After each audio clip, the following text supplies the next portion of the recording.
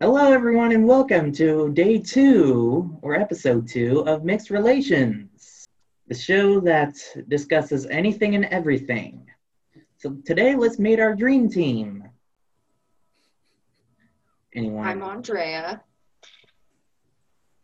Yeah, welcome back, Andrea Thank or you. Andrea. Does it matter if I say Andrea instead? No, it doesn't matter. I go by both. Hi, I'm Tyler. I used to be a potato, but now I'm a real boy.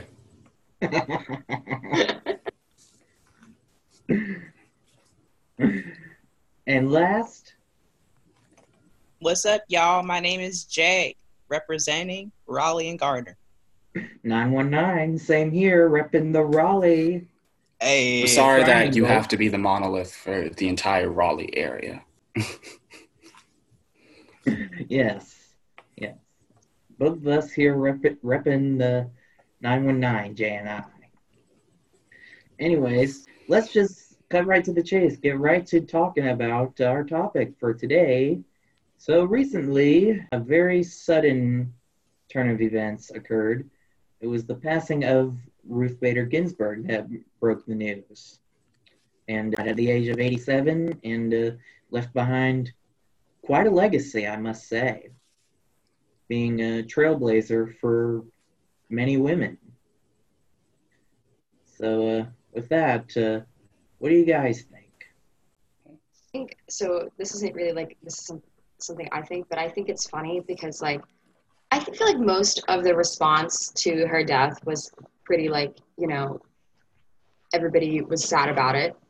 But I have some pretty radical friends that are like I like screw all of you who care about this person's legacy. She didn't help the oppressed and all this stuff. And it makes me wonder, and that's what I'm actually excited about to hear about what you guys know about her, to kind of analyze what it is that she did for the U.S. government and the U.S. in general, and like the U.S. people, and kind of measure the extent to which it actually helped the oppressed people,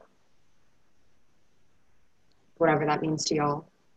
I mean, you have to think about how Ruth Bader Ginsburg was able to help or not able to help oppressed people.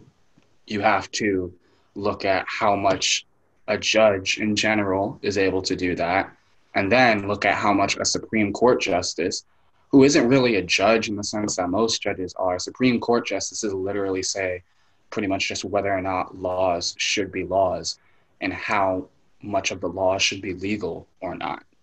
That's all a Supreme Court justice really does. So I guess whatever decisions that Ruth Bader Ginsburg came up with that were part of winning resolutions and winning decisions in the court that did directly help, you know, communities of low income, communities of color, communities with lots of LGBTQ individuals or high disability populations. Like, yeah, sure, Ruth Bader Ginsburg did that, but because of the nature of her position and also the nature of the health issues that she faced in her later years. Like, she wasn't able to directly do much, but her icon status is definitely what most people know her for. And I feel like the way she has directly done the most good to the citizens of America and not just American culture or the American legal system. Well said. Yeah, absolutely. And this is a remarkable thing, too. Found out that she is one of four women that have served in the Supreme Court so far. So, and she, how would you say she didn't help? You talked about like um, her health problems coming in the way in a sense. How else? She had many bouts of with cancer. Yeah, she was in that octagon quite a few times. I don't I don't know as much about Ruth Bader Ginsburg as I wish I did. I know what I would want to find out about Ruth Bader Ginsburg. Now would be the best time for me to find out about it because everybody's propping up all of these news stories and different articles and videos and such touting her legacy. But something that I have noticed is that a lot of it is focusing more on her celebrity status, more so how people perceive her and her legacy, and not necessarily what she actually did, what she actually said, what she actually advocates for. Because yes, back when late Supreme Court Justice Antonin Scalia was still alive, they fought sometimes bitterly when they were like in the job, when they were coming up with resolutions, decisions for the future of America. But at the same time, they worked together for decades. I'm sure they had lots of parties together. I'm sure they got like drunk together and did Christmas carols together and stuff like that, you know? So like Ruth Bader Ginsburg definitely did a lot in terms of the legal system of this country. And she did, and not every decision that she made was a winning decision, granted, especially because of the nature of how the Supreme Court is used by the executive branch. But By the way, I was gonna say I'm semi-joking. She probably didn't do Christmas carols because she's Jewish. Not Yeah. a practicing Jew, from what I've read. Yeah, it was just a bad joke. Ew. But at the I've same heard time, Boo would the in the American whole legal system series. recognize her Jewish heritage? What'd you say? I'm sorry. Would the legal system want to recognize her Jewish heritage? Yeah, because like I was about to make a question or ask a question about that. Was the reason why she didn't practice her religion was because of assimilation, because her family or her parents, they were immigrants. That's definitely like a very I'm part Jewish, so like I know some things and others about like Judaism as a heritage and how like families that emigrate, it's very common for them to hide their Judaism and, like you said, assimilate. I actually found out that like there are parts of my family who were Jewish origin, but like that information kind of got hidden away over time. So that's really interesting. That's a really good point. I didn't even think about that. Like, you know, as a millennial part Jew, if that makes any sense, I have like there's a lot less discrimination against people like me than there was against people like Ginsburg. So you're right. Maybe she did choose to not practice as a result of trying to uphold her status as like, you know, something as to be respected among a predominantly Christian government. Yeah, it's a very good point to make. Yeah, absolutely. Back in the day when discrimination was the norm and just accepted with a grain of salt. I don't think discrimination was ever truly accepted in America. There is like throughout history, you can find examples of people and organizations that fight against oppression, discrimination, you know, intolerance throughout America's history, no matter how small the group might be, no matter how small their poll might have been.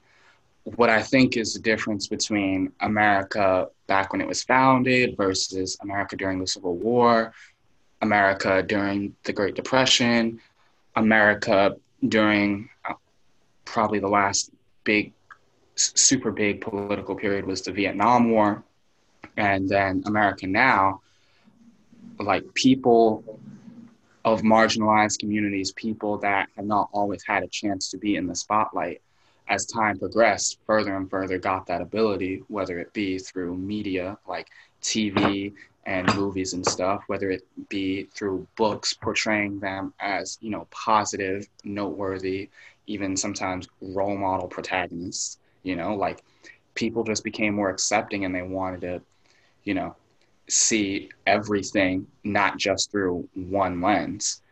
And I think that's a big part of the reason why people are more accepting today, but still not accepting at all. Because right now, I think we're still in the idea of oh, we want to see stories about all of these people in the most positive light possible. But I don't think America's at the point where we still want to actually see these people live positive lives, you know? And that's something that I think Ruth Bader Ginsburg knew quite a bit about, considering her identity and the importance that she held in the court. And she used that to the best of her ability when she was in the court. But of course, with the current administration, she was not able to do nearly as much as I'm sure she would have liked to in the past. Not even 4 years, like the past 10 years since the Tea Party revolution of 2010. But kind of to go off of what you're saying about, like, you know, her trying her best to, like, kind of like circling it all back to, like, the whole, for me, like, my frustration at, you know, I consider myself pretty radical. I have, like, pretty radical friends, but some radical friends, like, are very critical of historical figures and figures in general, which they should be. We all should be. But anyway, like, I just, you know, again, I don't know rulings off the top of my head, so I just kind of Googled real quick some rulings that Bader Ginsburg had a hand in. And basically every instance that I see that the ruling has to do with some sort of discrimination, namely, I think it's Obergefell versus Hodges in 2015, and then U.S. versus Virginia in 96. That first case you mentioned, I'm almost positive that's the case that legalized same-sex marriage. It is. That's what I'm saying. Yeah. And she, like, you know, she was one of the people that voted for that, and, like, that may not seem like a big deal when you say, well, like, you know, if she's inclusive, if she's supportive of LGBTQ people, then of course she's going to vote for that. And it's like, yeah, absolutely. But at the same time, like, you know, for her to have, like, she didn't just end up the Supreme Court justice to, like, have that position to be able to vote, yes, same-sex marriages should be allowed. Like, she worked her entire life to get to that point, to be able to make that decision for LGBTQ people. Same thing with, like, the other case that I see here is U.S. versus Virginia in 96, which, again, 96 was, like, before the 2000s, before, like, media, before a lot of movements, like, online movements, really, that for Zoom meetings, before, like, us young people are, like, you know, becoming more and more radicalized, exponentially speaking. The case was about a certain college that was, like, all males or something. Virginia Military Institute, the last all-male admissions policy. Right. School. Which goes to show, like, again, in 96, she was one of the people that voted for getting rid of that, like, getting rid of that discriminatory policy of that university. Like, that's a really interesting thing to think about that happened before the turn of the century. That's kind of crazy to think about, because I think 5 years earlier was Anita Hill. Yeah.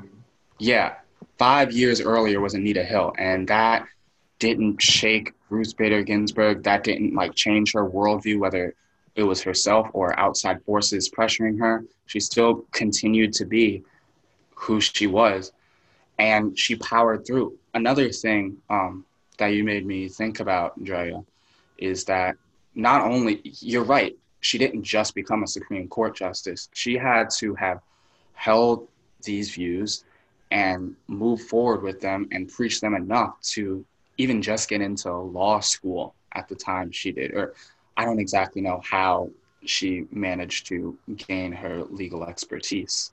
I'm sure she had to be a lawyer in some part. Yeah, you have to go to law school and be a lawyer before you're a judge and before you're. Or, well, I don't know how it worked back when she became a judge. No, I'm pretty sure it's the same thing. I'm just saying it might have been more difficult for her as, like, a woman, especially as a Jewish woman. 100%. Yeah. I thought you meant, like, the process of, like, becoming a Supreme Court justice. No, I meant, like, they just straight up might not have let her be it, Right. depending on who they were talking with, you know? Exactly. Yeah, welcome to the Andrea and Tyler hour here. Yeah, Jay, what do you have to say about all of this? Well, honestly, like I think that Ruth Bader Ginsburg, she had a huge, enormous amount of courage to stand up and challenge the system because, like it was rare for women to be a part of the justice system. And, because like when America was first set up, they didn't want women to have an education. Yeah, we've only had 101 years of women being able to vote. Yeah, which is really sad. And, women, like, they've been deprived for such a long time of their right to have a voice and to have some type of control and to be put on some type of pedestal. It's just like they were kind of like they were supposed to complement the men because, like, men were put on a higher pedestal than women from what, like, I've been learning about in history. Mm-hmm. Generally, that's been how that's been sort of the, I guess, societal structure in most cultures for the past however long we've been on Earth. It didn't start with me. It didn't start with us. And I find it interesting how, you look in rather ancient historical figures, like how many women could you name from like prehistoric times? Say that again. Like with the way how we talked about like with the way men are put on higher pedestals than women, right? Mm-hmm. And how that's unfortunately been the way for quite a while. Try naming a real ancient history figure that was a woman, because they're Cleopatra? basically. I was thinking Cleopatra. Besides her, yeah. Oh yeah, you're trying to say how like you're trying to point to the fact that like we don't even know that many female historical figures from like ancient history or just like from like the older we get the farther back we go, the fewer names we know because of the fact that they've been undermined and kind of tucked away. And likely erased by other peoples. Who knows? Yeah, there's like even like was it oh god, I'm gonna throw out a name real quick and I don't know if this is it. I think it's Einstein.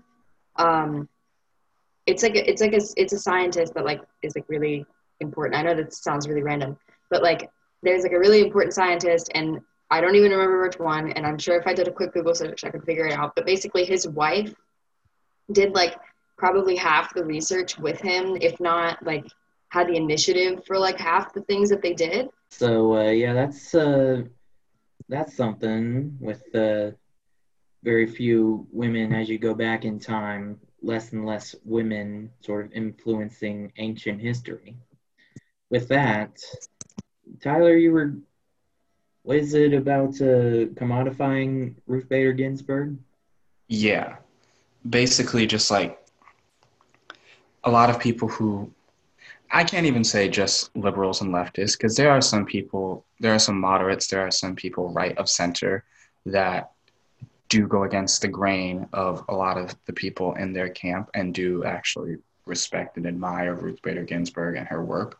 But the people that are commodifying her passing, commodifying her identity and her legacy, most definitely are liberals, people who are left of center, people who I think are facing, a very real dilemma of, not really having a whole lot of powerful political figures that can stand up against this administration.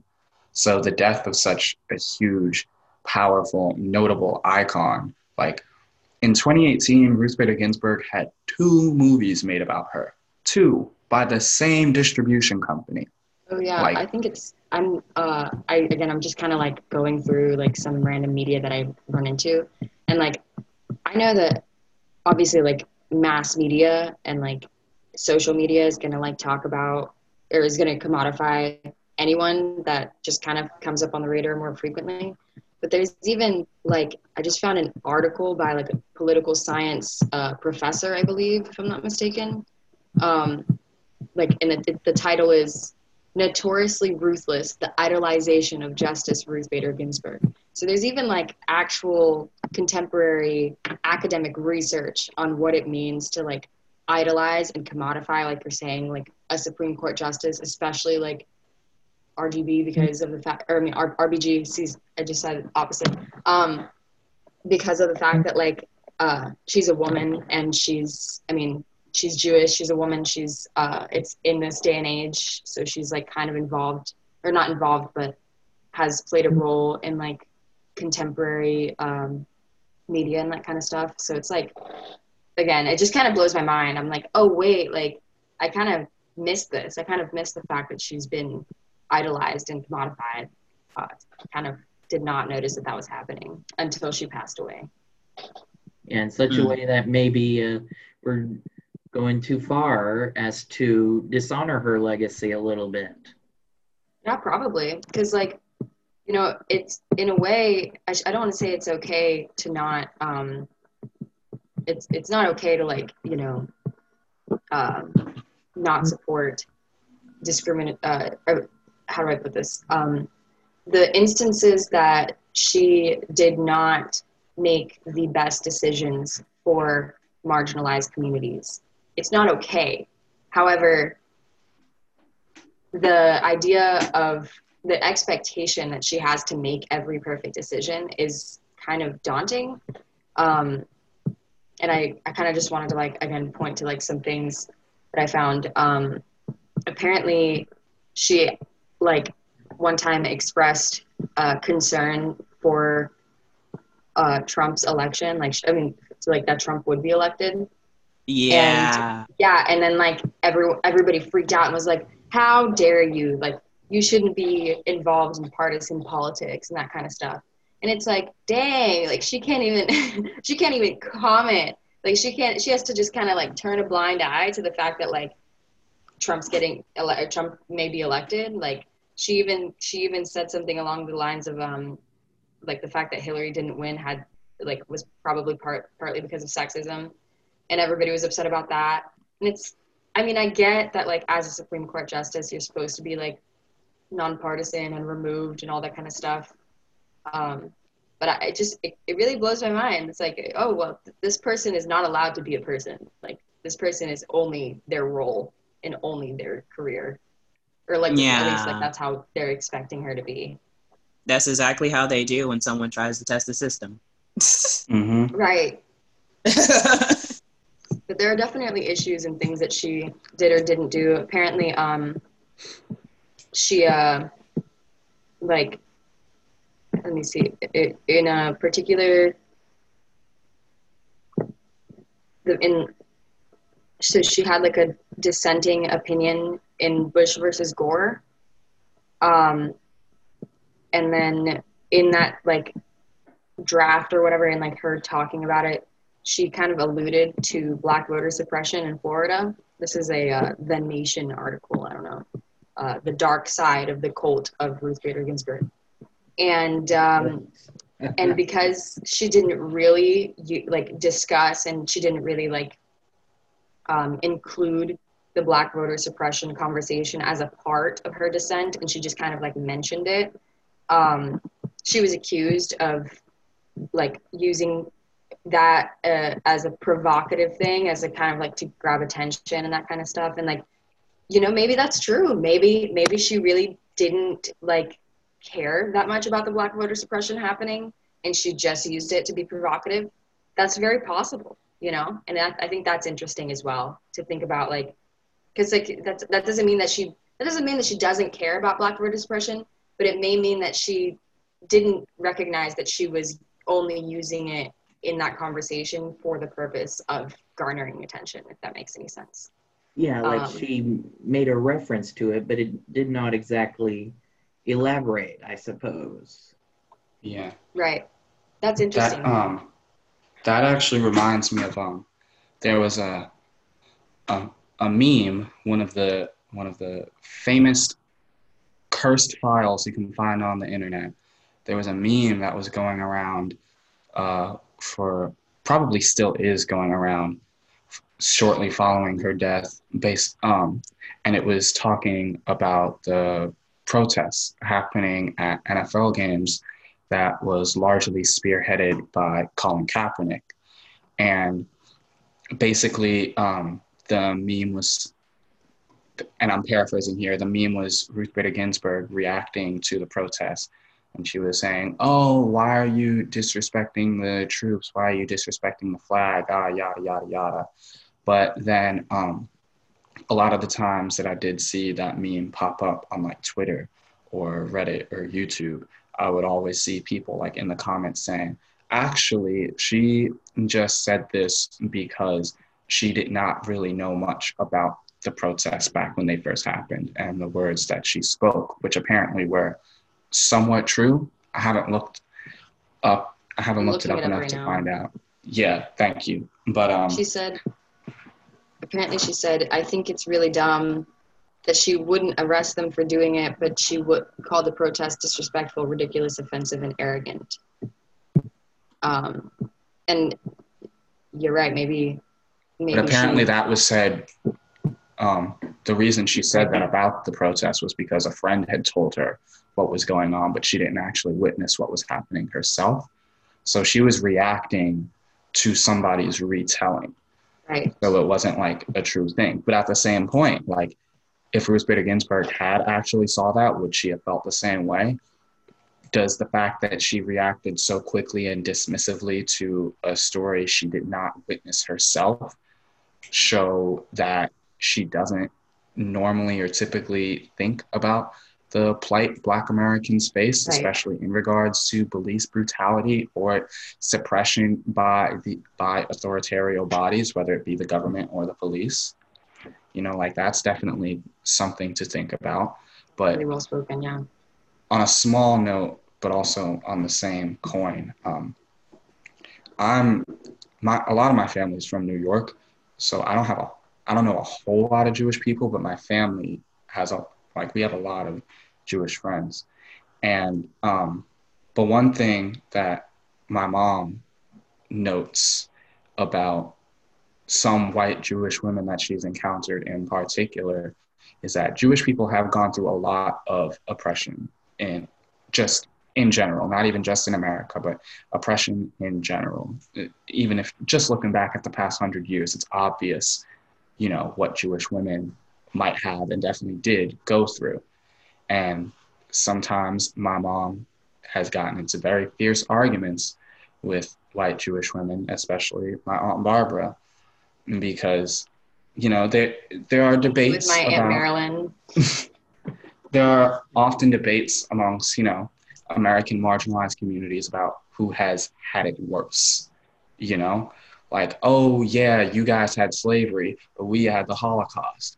Oh, but why yeah, does you guys that matter? Had the I know, right? Like it's so silly. Yeah, that's definitely a viewpoint that a lot of anyway? older people have. Right. No, like honestly, like period. Like it's an issue because my Aunt Marilyn, she's 90, 98. No, 94. I don't know. She's up there. She's like 90, something like that. She was playing stickball with RBG. Yeah, basically.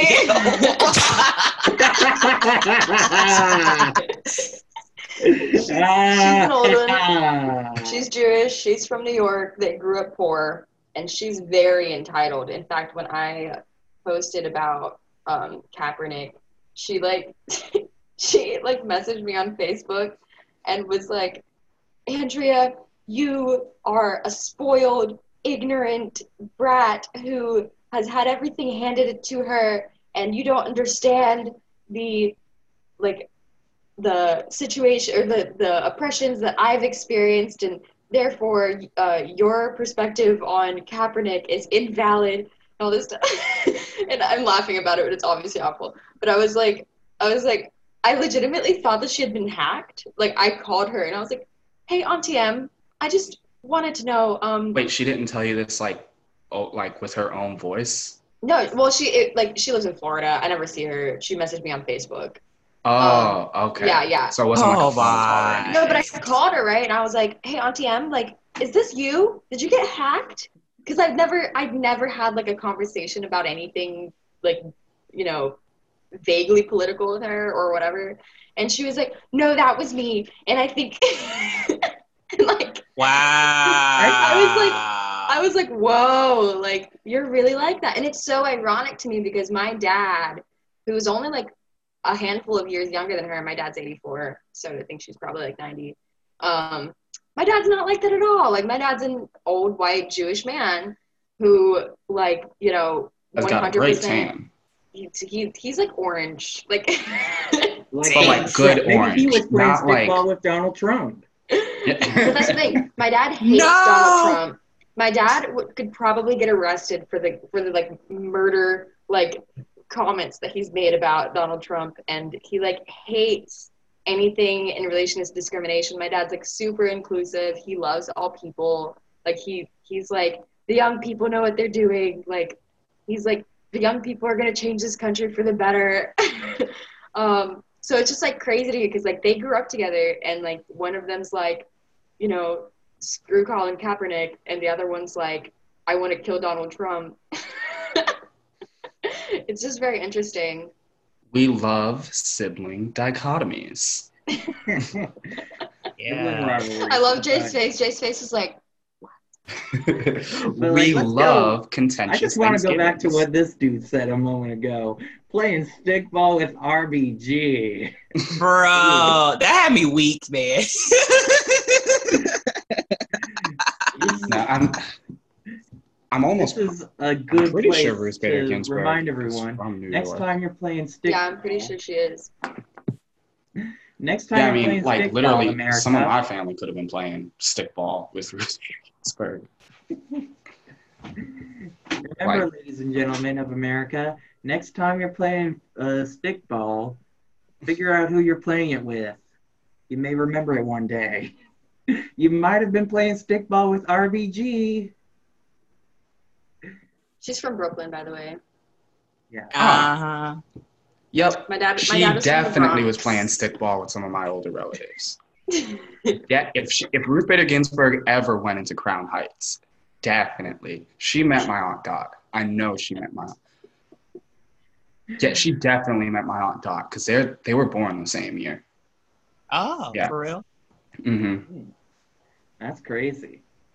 Yeah. And if she really did play stickball, the two of them, I mean, I'm gonna have to call my Her mom Aunt would Dot have from something. beyond the grave because she's also passed away. But Wow. I'm sure my Aunt Dot played stickball with RBG. I'm sure. I'll have to ask some of my Aunt Dot's kids. Well, it sounds like it would be make for some good stories, I'm sure. Mhm. Well, this discussion has been wonderful. Yeah, Ruth Bader Ginsburg, of course, was known for her very feisty opinions as well. We know a bit about that. With that, I think the moral of the story is remember who you play stickball with. And also, help control the virus population. Have your hands washed and your masks worn.